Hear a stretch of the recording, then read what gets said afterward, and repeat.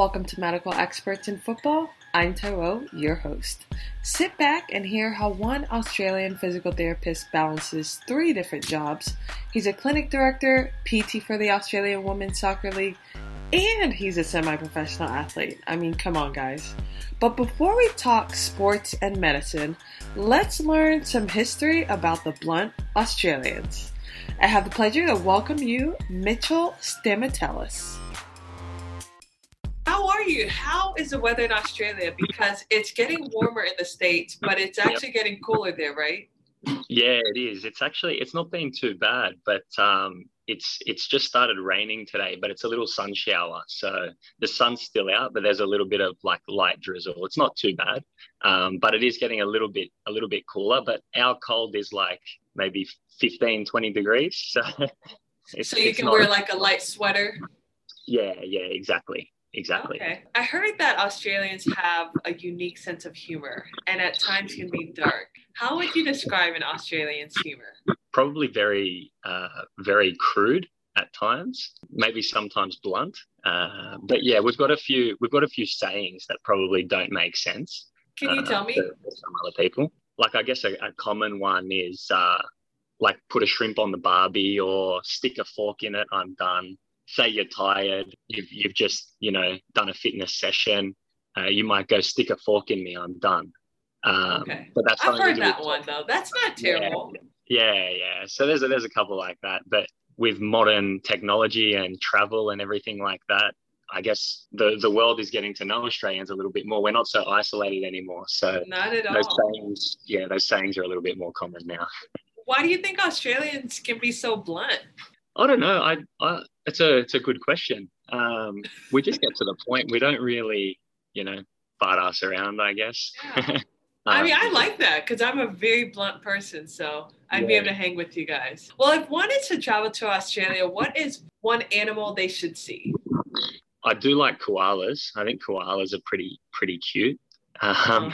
They've got some serious claws on them, but they're generally pretty cute. So I reckon koalas. So they have claws on them? Like you don't actually carry them, do you? You can. Yeah, you can. They won't kind of swipe you. But it's mainly so they can climb trees. Yeah. Yeah, so it's more a functional claw rather than an aggressive claw, I guess. Okay. So are these koalas just roaming around the streets? I know this might sound stupid that I'm asking, but do you just see them out and about? Not unless you're in like the bush.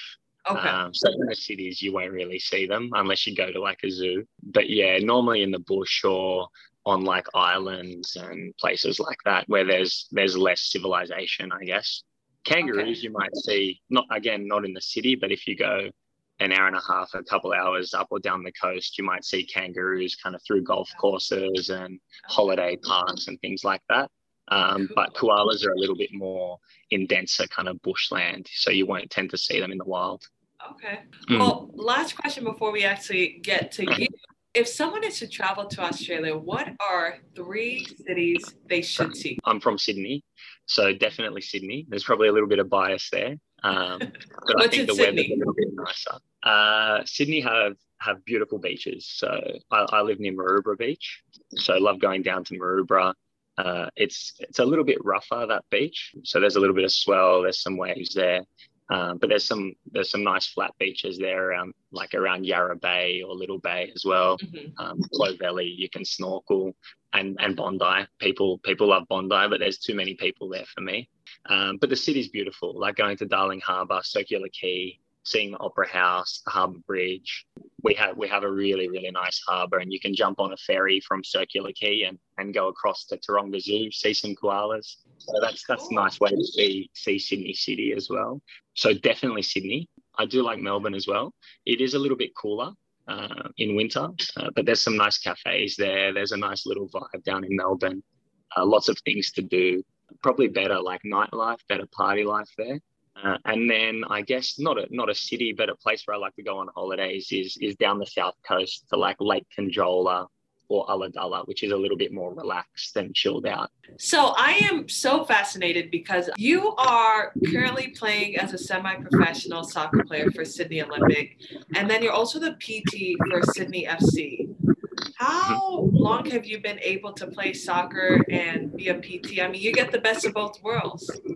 Yeah, I'm at Rockdale now, actually. So oh, you're at Rockdale. Yeah, I've been there for the last couple of years, but still the same league, same competition, but a little bit closer to home. I guess I've always been a busy guy growing up. I always played sport my whole life, played multiple sports, always had training after school.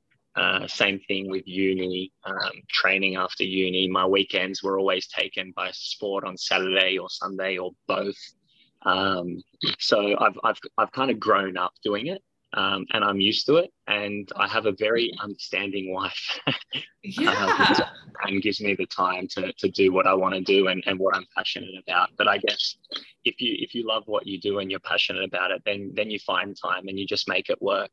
So I'm able to work in the clinic, in my own clinic, and which gives me the flexibility to obviously leave a little bit earlier if I have to go to training, or start a little bit later if the girls at Sydney have training in the morning. Okay. And then the soccer club, even though it is semi-professional, they're really understanding as well, and they're happy with me, making the girls at Sydney my priority in the off season, I guess, and our seasons cross over a little bit, and that's where they kind of let me miss a session here or there if I've got to be at their training or their game.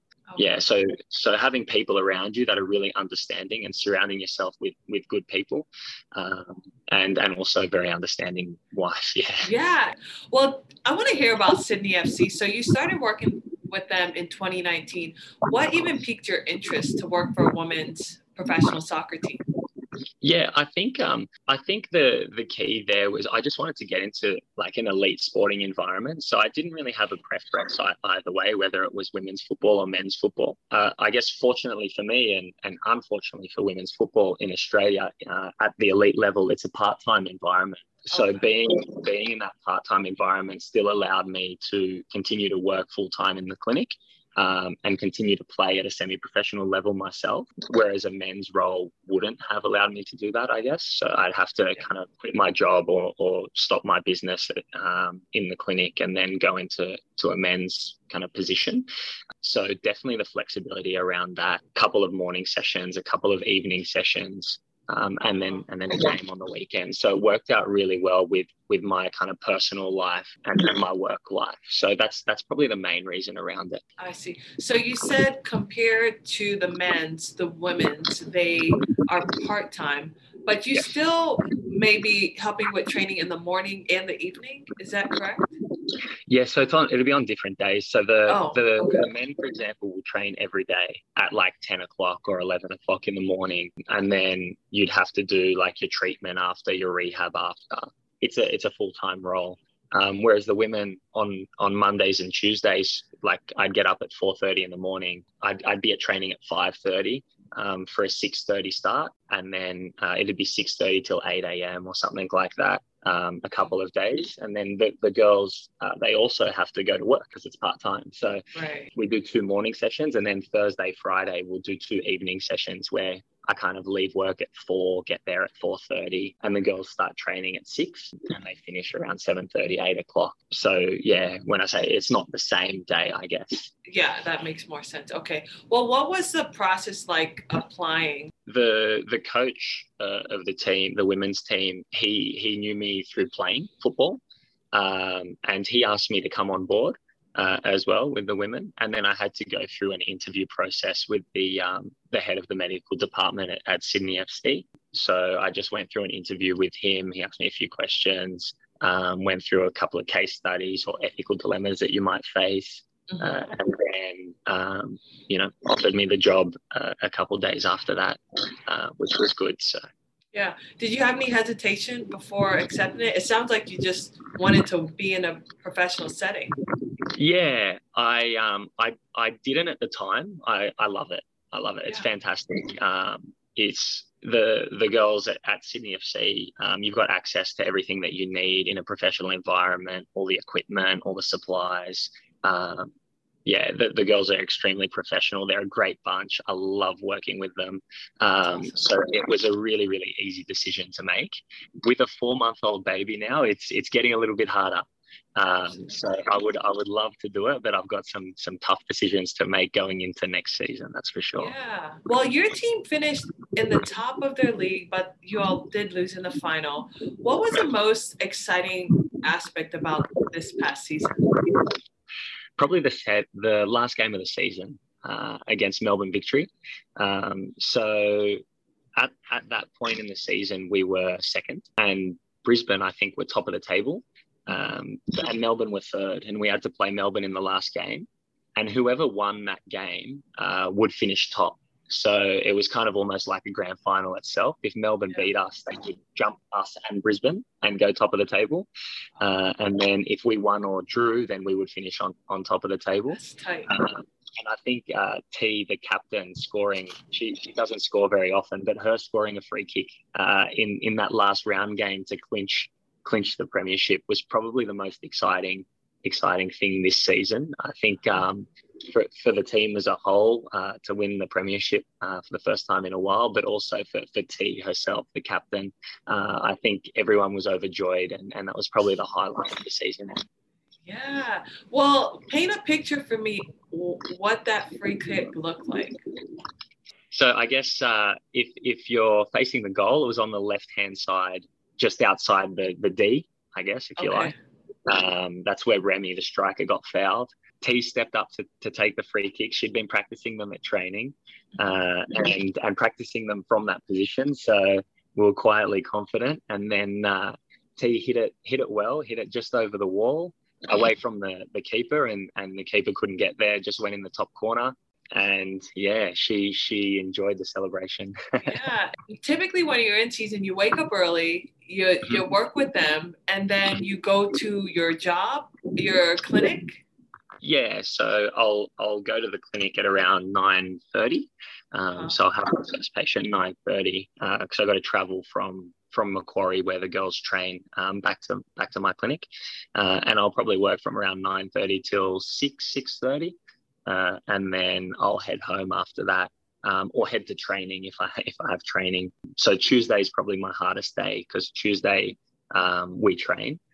So it's an early start, and then I end up getting home at like 9:30 p.m. after training. And then what about the weekends? What are weekends like for you? Yeah, so when our season crosses over with the W League season, if the girls are playing on Sunday, then we might train on the Saturday morning. At Macquarie with the girls, so that'll be a morning session, and then I'll have a game on the Saturday night, and then the girls will have their game on the Sunday. So I'm probably away out from home around 8 a.m. and then I get back at like 12:30, and then I'm out again at 4 to go and play myself at 7, and then I get home at night. Quick question: does your wife like soccer? She doesn't mind it. She probably doesn't like it as much now. I mean, that's what I'm thinking. I'm like, too much soccer going on for one weekend. Yeah, it is a lot, but luckily that's only probably for a couple of months of the year. Okay. So in kind of our season finishes in August, September, and the girls start in around October. They start pre-season. And we might start pre-season in November. So it crosses over around November, December, and then again in January, Feb for a little bit. But then March through till September. Like now that the girls are in their off season, and I'm just playing myself. So it's a little bit easier now. Well, when did you realize you wanted to become a physical therapist? Probably when I was like around 12 or 13 years old. I got Sever's disease. Yeah. And you know what? Can you talk a little bit about that? What is that condition? So I guess Sever's disease is a traction apophysitis. So it's a growth-related condition that you'll typically see in adolescents that have a relatively high workload, participate in a lot of jumping or running sports. So in adolescence, they're obviously growing, and the growth plate is cartilaginous and soft, and the repetitive traction or pulling of that Achilles tendon on the growth plate causes it to get a little bit inflamed. It's typically a load-related condition. You can get it at the knee, you can get it at the hip. They have different names, but yeah, I had Severs in the heel And that's when I kind of had my first experience with a physiotherapist. And then from there, obviously playing sport, ongoing injuries, ankle sprains, and just being in that environment and getting better and seeing how rewarding that would be to be on the other end of that and be able to help other people is kind of what I guess inspired me to become a physio. When you had severs, did you ever get to a point where you were symptom free, or did you spend many years playing and just trying to manage it? No, kind of. I had it as any kid would, I guess, for 4 weeks, 6 weeks before doing anything about it. So I kind of just copped it on the chin for a little while there, and then got the appropriate advice from a physio, managed my load well. Kind of put some heel wedges in my shoes to offload my Achilles a little bit, and then within like 6 weeks or so it started to resolve, and I didn't have any issues after that, so I think it was managed pretty well. Okay, nice. Yeah. So I am curious, what is the process like to become a physical therapist in Australia? Because it seems you can practice as a PT with your bachelor's, and here in the States we have to go get our bachelor's, get our doctorate. It's just a lot of money spent. Yeah.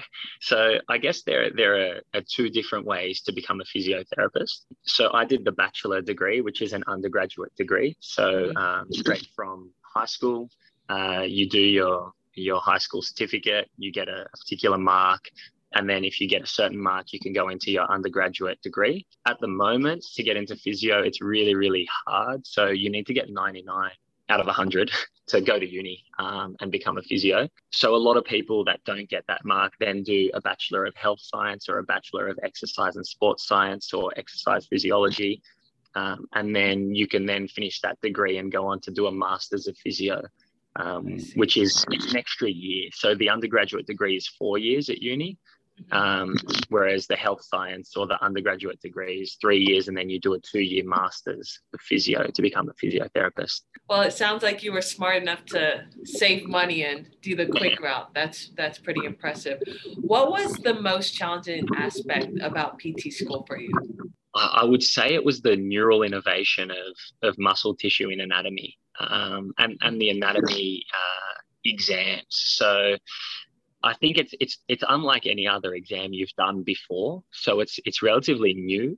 I don't know what happens over in the States, but here the degree for anatomy involves, I guess, or some assessments involve putting like little pins in cadavers, muscle tissue, or in neural tissue. And they must be simple questions. So it won't be like a pin in the VMO and say, what muscle is this? Or what does, pin A innovate or something. Oh, yeah. So they'll kind of try and trick you like that. And first anatomy exam was really difficult, but then the second one was a lot easier because I could prepare for it, knowing kind of what to expect. That was probably the most challenging thing. I think the workload was okay. The ability to balance like working part-time and going to uni was okay as well, but definitely the anatomy exam, yeah. Yeah, no, I agree with you. What about when it comes to neural innovation, because you said that was challenging, just remembering what nerves innervate which muscles, what helped you memorize that? Because there are some students here that are just trying to get bits of advice from people that have been there, done that. Mind maps, probably. I just did a lot of mind maps, a lot of revision, a lot of study, different colors, different colored pens. But I feel like if I write things down, then I take them in a little bit better. So I just did mind maps and just reviewed them regularly. What do you think is something that helped you find success in PT school? I think being passionate about it. I think if you really enjoy something and you're passionate about it, you'll put in that extra time and effort. And when you are attending lectures or tutes, you're actually taking that information in because you want to learn.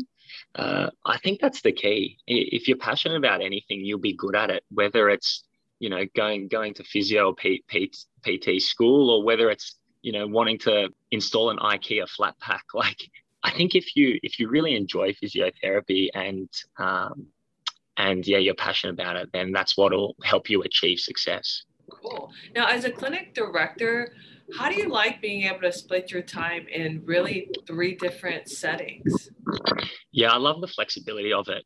I think it's good having a partner. I've got a really, really good business partner. So I started working under someone in a private practice, and then met my business partner there. So we'd known each other for 5 or 6 years before starting our own clinic together. And he's very understanding, very good physio, and a very good person. So having someone that you can trust to be there when you're not there as well is really, really important. So either a good partner or having good staff underneath you. But I really, really enjoy the flexibility of being able to take time off if I need to, if I want to go out for dinner on our anniversary or something like that. I can block out the afternoon. Even though you're probably going to be playing a soccer match on your anniversary. Let's be honest. Yeah, probably. But it's my first Mother's Day on Sunday, and I'm playing a soccer match. You see, I know. Yep, that's it. So is it just the two of you all in that outpatient clinic? There are 5 physios. 5 physios, okay. That work, I guess, with us. Yeah, so there's 2 of us that manage it at the moment, but there are 5 of us, yeah. So we have, I guess, people there at different times, and we're able to take time off here and there when necessary. And I know, because I don't have a very good work-life balance, I try and make sure that my staff do. So we don't want to make them, so they get a good work-life balance. Okay. Now I am curious, because there are some PTs that say a couple years in, you might start to feel a little burnt out, get in the rut. Like, you practiced for 6 years. During those 6 years, did you ever feel like a little bored, like you needed something new? I never really felt like that, to be honest with you. I guess private practice is really diverse. So you're always seeing different things, and you're always having to clinically reason. I might have a knee, then a back, then a shoulder, then a foot, then a back, then a knee, then a hip. When I got up in the morning, it wasn't like a drag going to work. But again, I think that comes down to being passionate about what you do and really enjoying it. I know at uni, they said the average physio lasts 6 years. Yeah, being able to break up the day with the sports physio as well with the girls is good. For someone that wants to eventually become a clinic director, what tips can you provide when it comes to being able to manage other employees? Yeah, I think that's tricky.